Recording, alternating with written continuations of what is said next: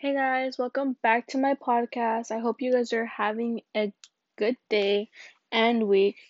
Today I'm going to be talking about special products of polynomials. An example problem is in parentheses 3x plus 4 with the whole problem in parentheses to the power of 2.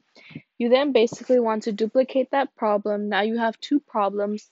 Then you want to do the first 3x and the second one times 4. After you should get 9x to the power of 2 plus 24x plus 16.